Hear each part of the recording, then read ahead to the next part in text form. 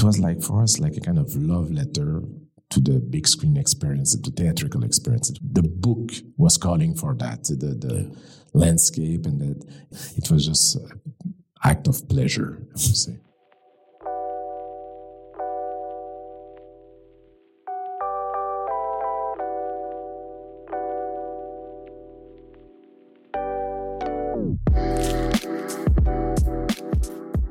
Hello, and welcome back to The Director's Cut, brought to you by the Directors Guild of America. Today's episode takes us behind the scenes of director Denis Villeneuve's new sci-fi drama, Dune. An adaptation of Frank Herbert's groundbreaking science fiction novel, the film follows the son of a noble family who is entrusted with the protection of the most valuable asset and vital element in the galaxy. In addition to Dune, Mr. Villeneuve's filmography includes the feature films Blade Runner 2049, Sicario, Enemy, Prisoners, and Maelstrom. He was nominated for the DGA Award for Outstanding Directorial Achievement in Feature Film for his 2016 feature, Arrival. Following a recent screening of the film at the DGA Theater in Los Angeles, Mr. Villeneuve spoke with fellow director Christopher Nolan about filming Dune. Listen on for their spoiler-filled conversation.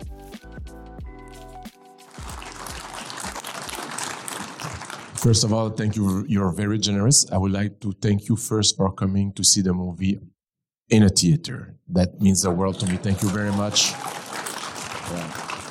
And of course, thank you, Chris, for being here tonight. That means the world to me, of course. No, thank you for having me. And not just any theatre, this DGA theatre that's been renovated.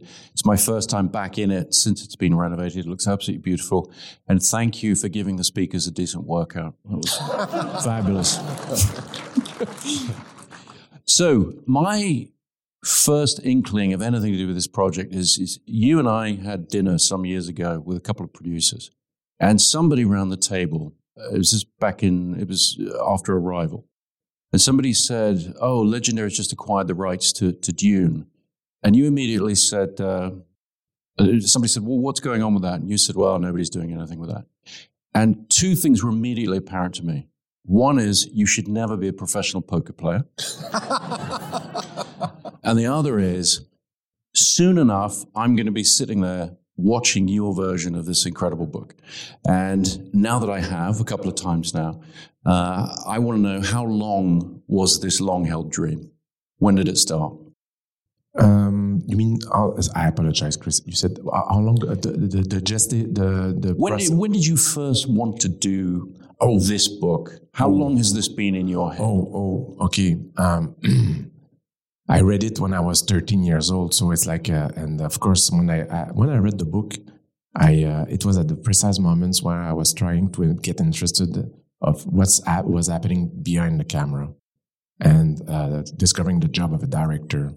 And I remember at the time, my best friend and I were writing screenplays, doing storyboards, and we were dreaming at the time. Of course, it was fantasy, but we were storyboarding Dune. I mean, we were dreaming at the time, but it was just like out of reach, of course. Then when I came here working in LA, when people were asking me what would be your ultimate project, and the book always came back in my mind. It's a book that stayed with me for 40 years, and I kept getting back to it.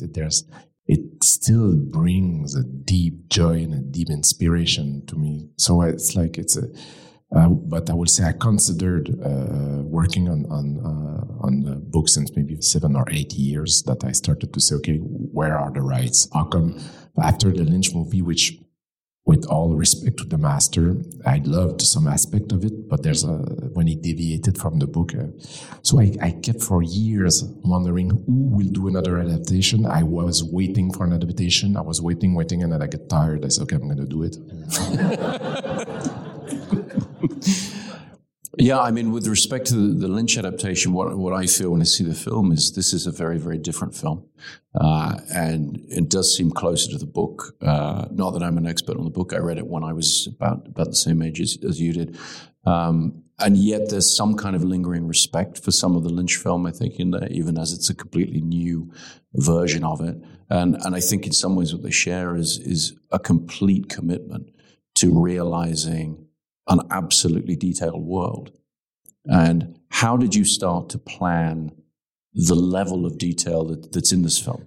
That's the thing is that I said to the crew, the whole crew, that we were not there to express ourselves, but to try to bring Herbert, the words of Herbert, to the screen. The book was the Bible. We went back to the book all the time. At the very beginning of the process, I sat alone with my storyboard artist, and I spent weeks drawing alone with him.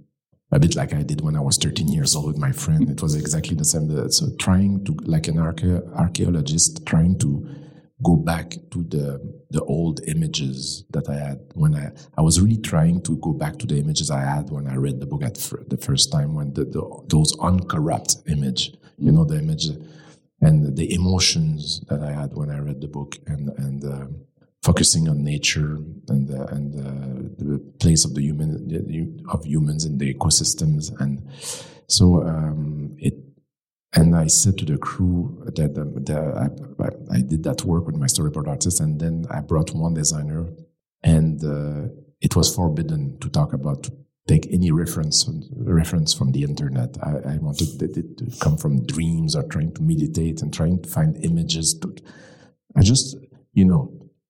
There's an elephant in the room, and it's Star Wars. It's like it's to design a movie like that, or that Star Wars as being inspired deeply by Dune. They are trying to bring something fresh, or that. So the idea was to focus on dreams and the book. I did that work happen in parallel with the screenwriting process. How did the script? Because obviously adapting such a complicated book, such a long book, talk us through a little bit of how that process interacted with the design ideas and the visualizations. Yeah, it was a parallel process, because at the beginning I asked Eric Roth to put his hands on the keyboard at the beginning, and as he was doing so, I was starting to draw with my friends, trying to bring images to. So it was like a parallel work. So thing is that I had a lot of time. I have, say, like a year of design in a very intimate way. But it was that just to find the main alphabet, the language, the visual language of the movie. Once I found that, I brought my production designer on board, and then he explored that world and defined all the cultures. And at what point was your decision to do just the first half of the book? I mean, it's almost exactly the first half of the book. I think it's slightly into book 2. It's right at the beginning. It's something that I proposed to the studio right away, because I was feeling that to try to put that story into one movie it will be damageable. It will be a mistake. And they didn't. It was not a discussion. They agreed spontaneously. They said the only thing where we started to talk was that I wanted to make both movies in the same time, and that felt too expensive. and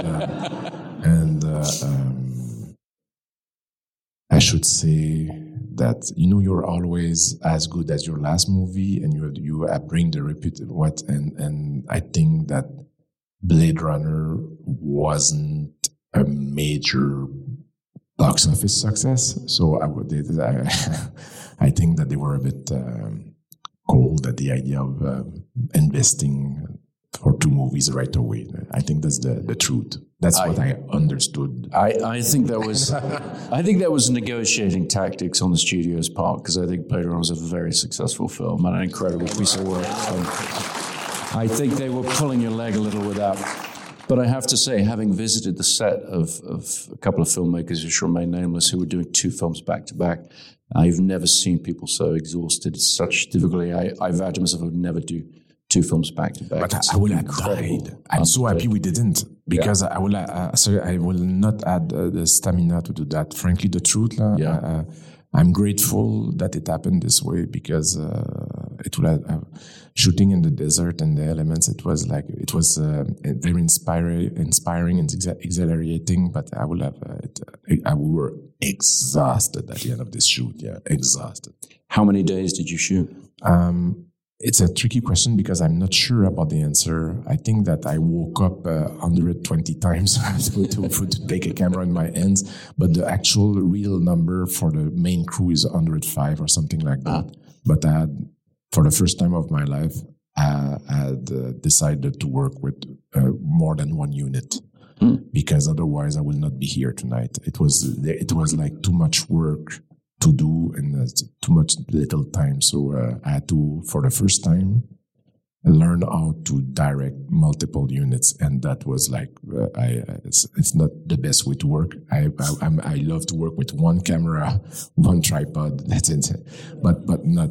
I didn't have the choice. I had to do it this way. And where did you shoot? What were your choices in terms of where you would build, where you would find locations?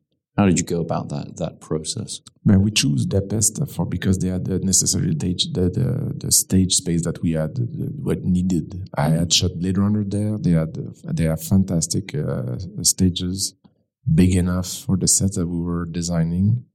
And then we shot in Jordan and in Abu Dhabi, because in Jordan you have like all the rocky formation that I was looking for, but not the sea of sand. And that's the thing that I said to the studio, that it was not a negotiation. I didn't want to shoot the desert on a backlot or I didn't want to use green screens. I wanted to go in the real environment, to be as close as possible to nature as Frank Herbert did when he wrote the book. Yeah.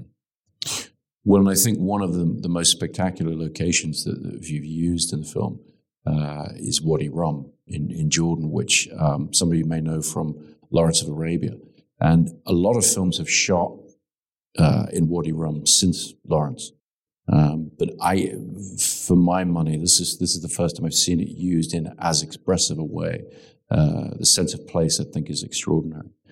And how was it shooting in Wadi Rum? Because the thing about Wadi Rum is it's this vast valley. I mean, just on a scale, I just can't think of anything else in the world on that scale. So how were you getting to where you were shooting? Were you camping out there? Were you staying in a nearby town? There's a town called Aqaba that is part of the Lawrence of Arabia story. Aqaba by land. Yeah. and Frank Herbert, when he wrote Dune, was inspired by T. Lawrence, Seven Pillars of Wisdom. And then it was like it was something natural to go back, because there's so many links between the Lawrence of Arabia and Dune. This idea of a man that decided to, because he falls in love with a new culture, and he feels home with this new culture, and wants to help the culture, and goes to war with the culture, and then realize that he himself is an instrument of colonialism. So it's very close to. So it was like, it made sense to go to Wadi Rum. Now, it was my third time that I was shooting in Jordan. I had been there first alone with a video camera, making a documentary about Petra when I was a film student. I came back 10 years later with a small film crew to shoot a feature film there. And I remember scouting all around Jordan, saying to myself, if ever I do a movie like Dune, that's where I come back, because the rock formation there are so poetic, so powerful, so unique. Then it became, as you rightly said, more exploited in movies, but it just feels so close to the description of the book. There's a place, the final scene where Paul and Jessica meets finally the Fremen. It's exactly the description. It's like that kind of horseshoe dead end in the rocks. It was like very mesmerizing for me to find those locations that felt so close to the spirit of the book. Yeah, that's fabulous. What were your choices in terms of what to build? Because obviously there's a huge visual effects component. There's all kinds of enhancements to the environment. I think beautifully blended. What's your process of deciding what to build? And what were the biggest sets that you built? The biggest one was probably, there's two. There's like the palace, the residency. We built like a massive corridor, so maybe 30 feet high, and it was like, we took the old stage that I remember seeing the mouth of the producer when they saw the size of the sets. But we did also, the thing is that I did one compromise because of budget. I wanted to shoot the landing on the Atreides landing. I wanted to shoot that in the desert in Jordan, but it was too expensive. So we built a tarmac in Hungary, like the size of 2 football fields, and surrounded by sunscreens around.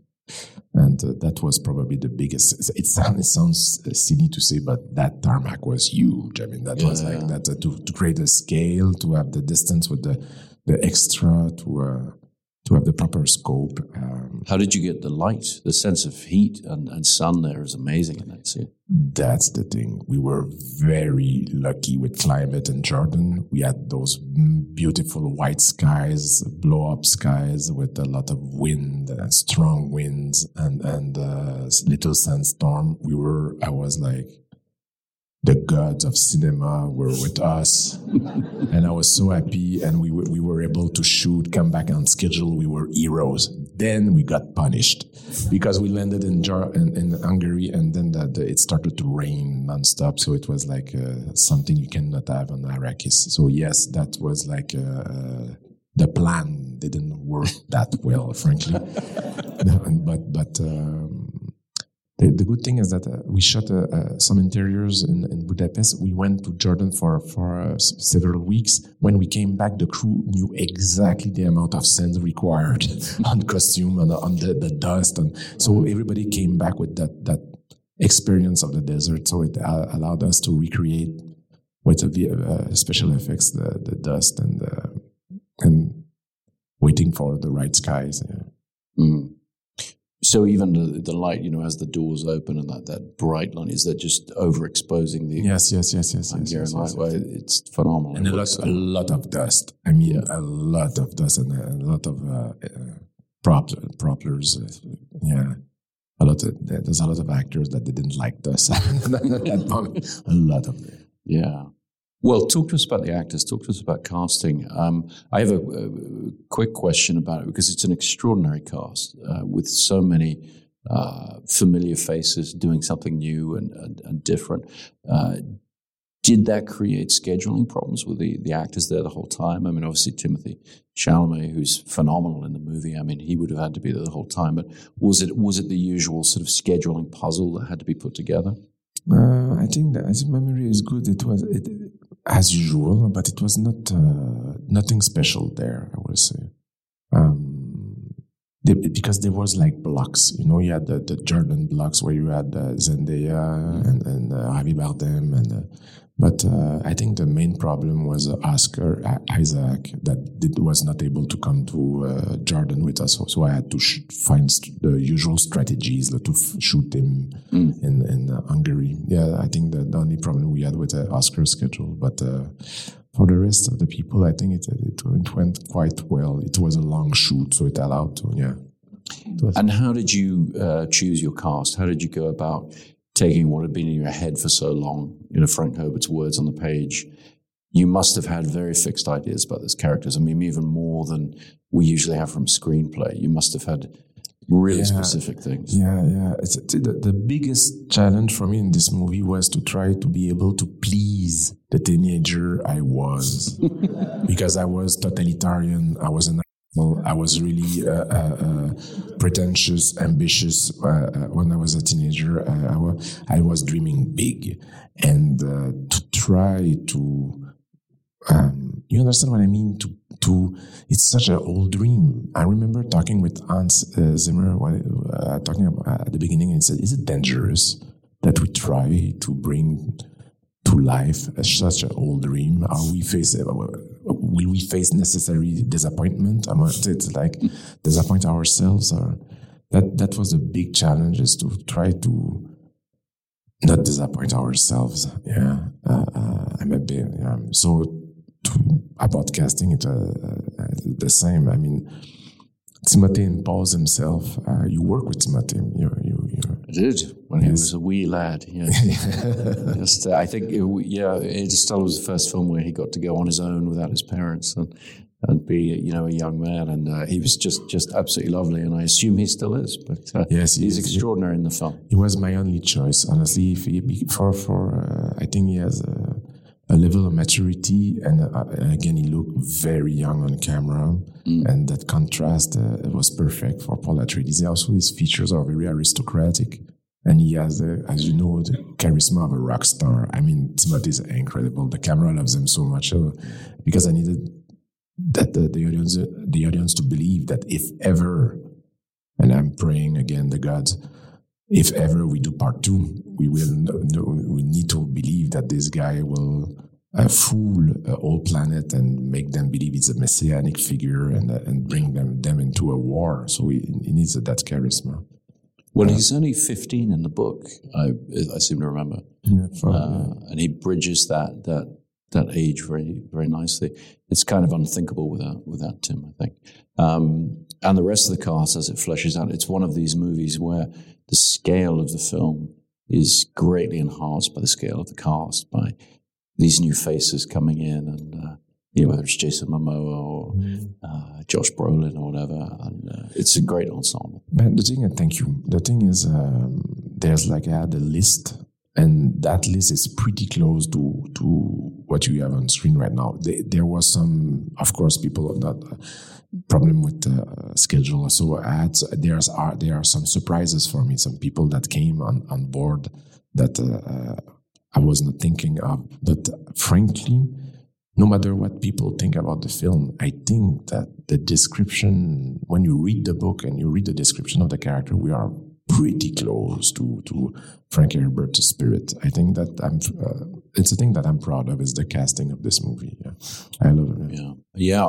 So tell us about Baron Harkonnen. Tell us about Stellan Skarsgård. I mean, it's an extraordinary look. I mean, what did that involve technically? I mean, was he? Yeah, I wanted to do as much as possible on camera, and when I asked Stellan, who was my first choice, I asked, I would love you to play the Baron, and he said, how do you want to do it? And I said, practically, I want to create a prosthetic suit, and he said, okay, I'm in, because he would have refused if I had done it virtually. He loved the idea to be able to portrait himself, to be, he didn't want to do something, me neither. So we agree on that. Then that's why every morning, the 8 hours of makeup, he never complained. Oh my God. No, but 8 hours. Yeah, it was 8 hours to get in that suit. And the challenge was the shape. I didn't want the Baron to look like a fat baby or something, right, or a grotesque character. I wanted him to be frightening, to be muscular. So with my storyboard artist, we draw hundreds of shapes to come with that shape that will. And when it came for costume, my favorite costume of the Baron was when he was naked. I thought it was so powerful. So that's why the first scene, I rewrote the first scene to start with that steam bath, because I wanted to see him at least one time naked. I thought it was so beautiful. And was there a conversation about Apocalypse Now at all? I mean, there's such a wonderful movement of the hand. Yeah, Marlon Brando was definitely an inspiration for the Baron, yep. When we Greg Fraser and I were brainstorming about the film, we were it was like for us like a kind of love letter to the big screen experience, the theatrical experience. It was the book was calling for that, the landscape, and that it's a story of a boy that will slowly remove the burden of his heritage and find comfort and make peace with a part of his identity as much as he's going deeper and deeper into a landscape. A bit like, in some ways, the character in Apocalypse Now, there was something like this idea of getting inside the landscape, and it becomes a more and more an introspective journey. Mm. I don't do that usually, but there's a lot of homage, little winks to movie I deeply love and our filmmaker I admire. So there's tons of references. It was just act of pleasure, I would say. Well, geography is enormously important to the film. Where did you shoot the Caladan scenes? In Norway, on the west coast of Norway, where we found those cliffs that felt again like the description of the book. There's some cliffs that were shot in the big ones that we see when Paul walks and spaceships are rising from the waters in Norway. The cemetery scene was shot in Budapest on cliffs, and then we added the ocean in the background.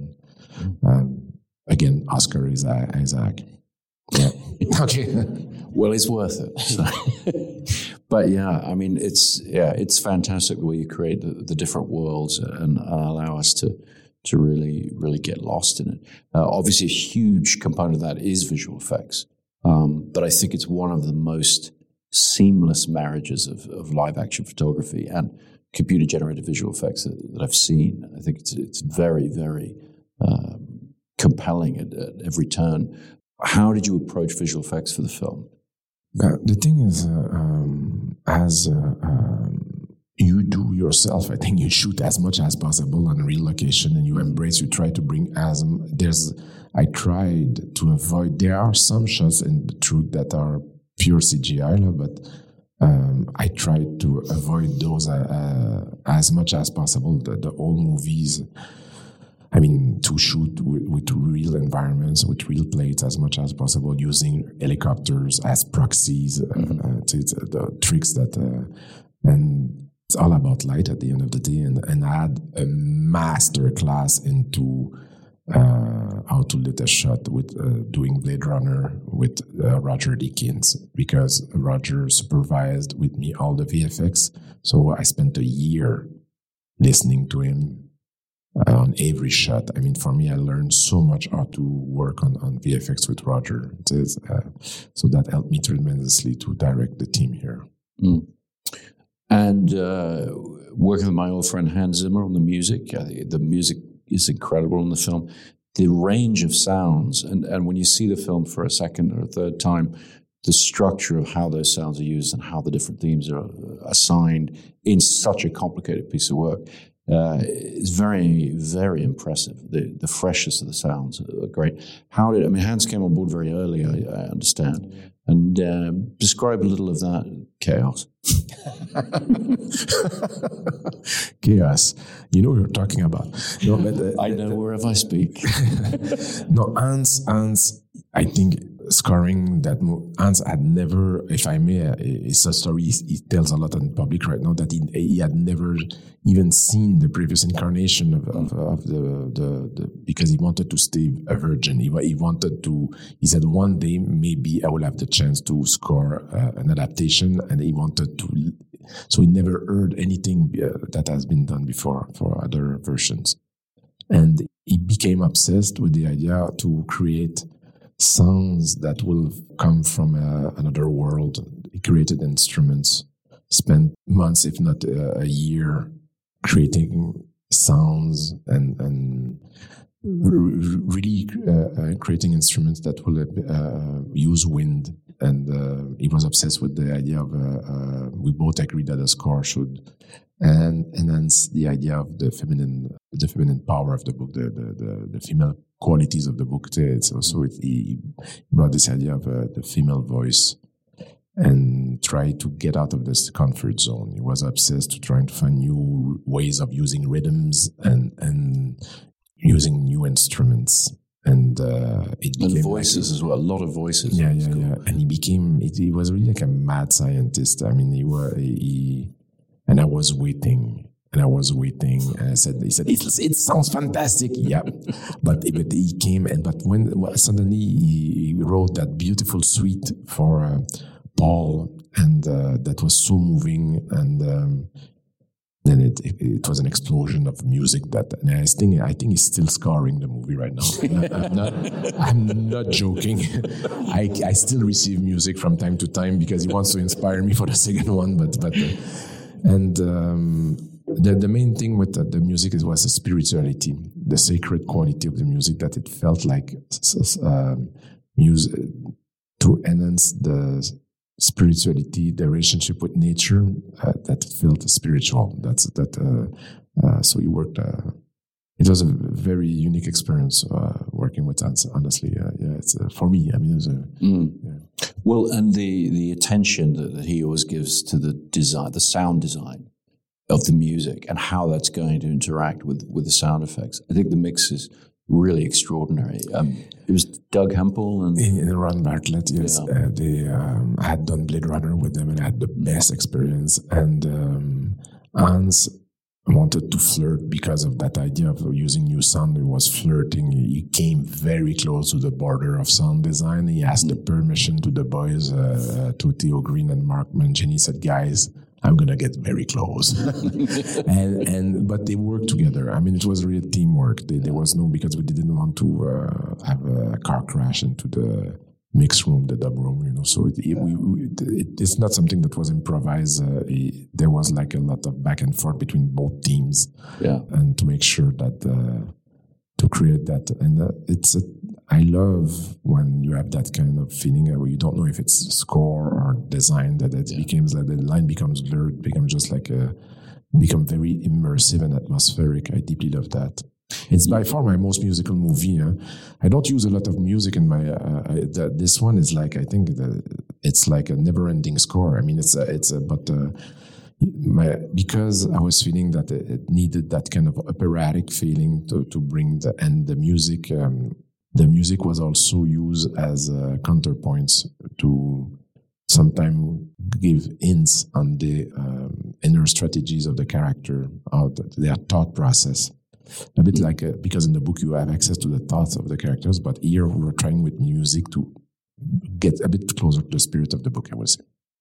And just talk a little bit about editing. Were you editing with the music, or were you using temp score? What was your editing process? I hate to use temp score. I mean, frankly, first I try to cut the movie without any music.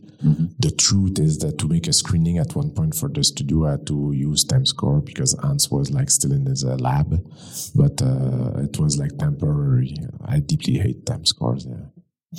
And was it a difficult film to edit? I mean, in terms of getting all of this complexity, it feels like there must have been significant challenges in terms of clarity, particularly. Yeah.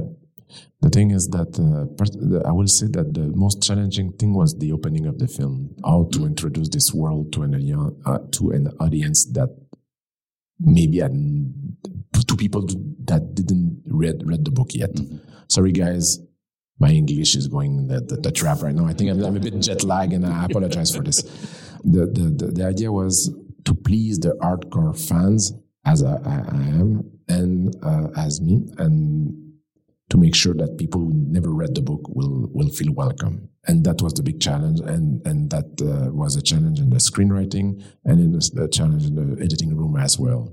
And things that we spent a lot of time to edit were the dream sequence, to give enough, not enough, to make sure that it was, how can I say, I wanted the vision to be like confusing, like dreams, but still clear enough to give hints to the audience, so it's not frustrating. So it's that to find that balance was not easy. Well, I think you and your entire team did an absolutely incredible job of that. I think this film is going to introduce a whole new generation of fans to Dune who haven't even read it, and perhaps will go and read the book now. I think it's an extraordinary piece of work, and I've had the luxury of seeing it a couple of times now, and each time I watch it, I discover new things, new details to the world, and I think the way in which it's made is absolutely for the big screen. It's a real pleasure. It's a real gift to film fans everywhere. So thank you very much for that, Denis, and thank you everyone for coming. You're very generous. Thank you, my friend.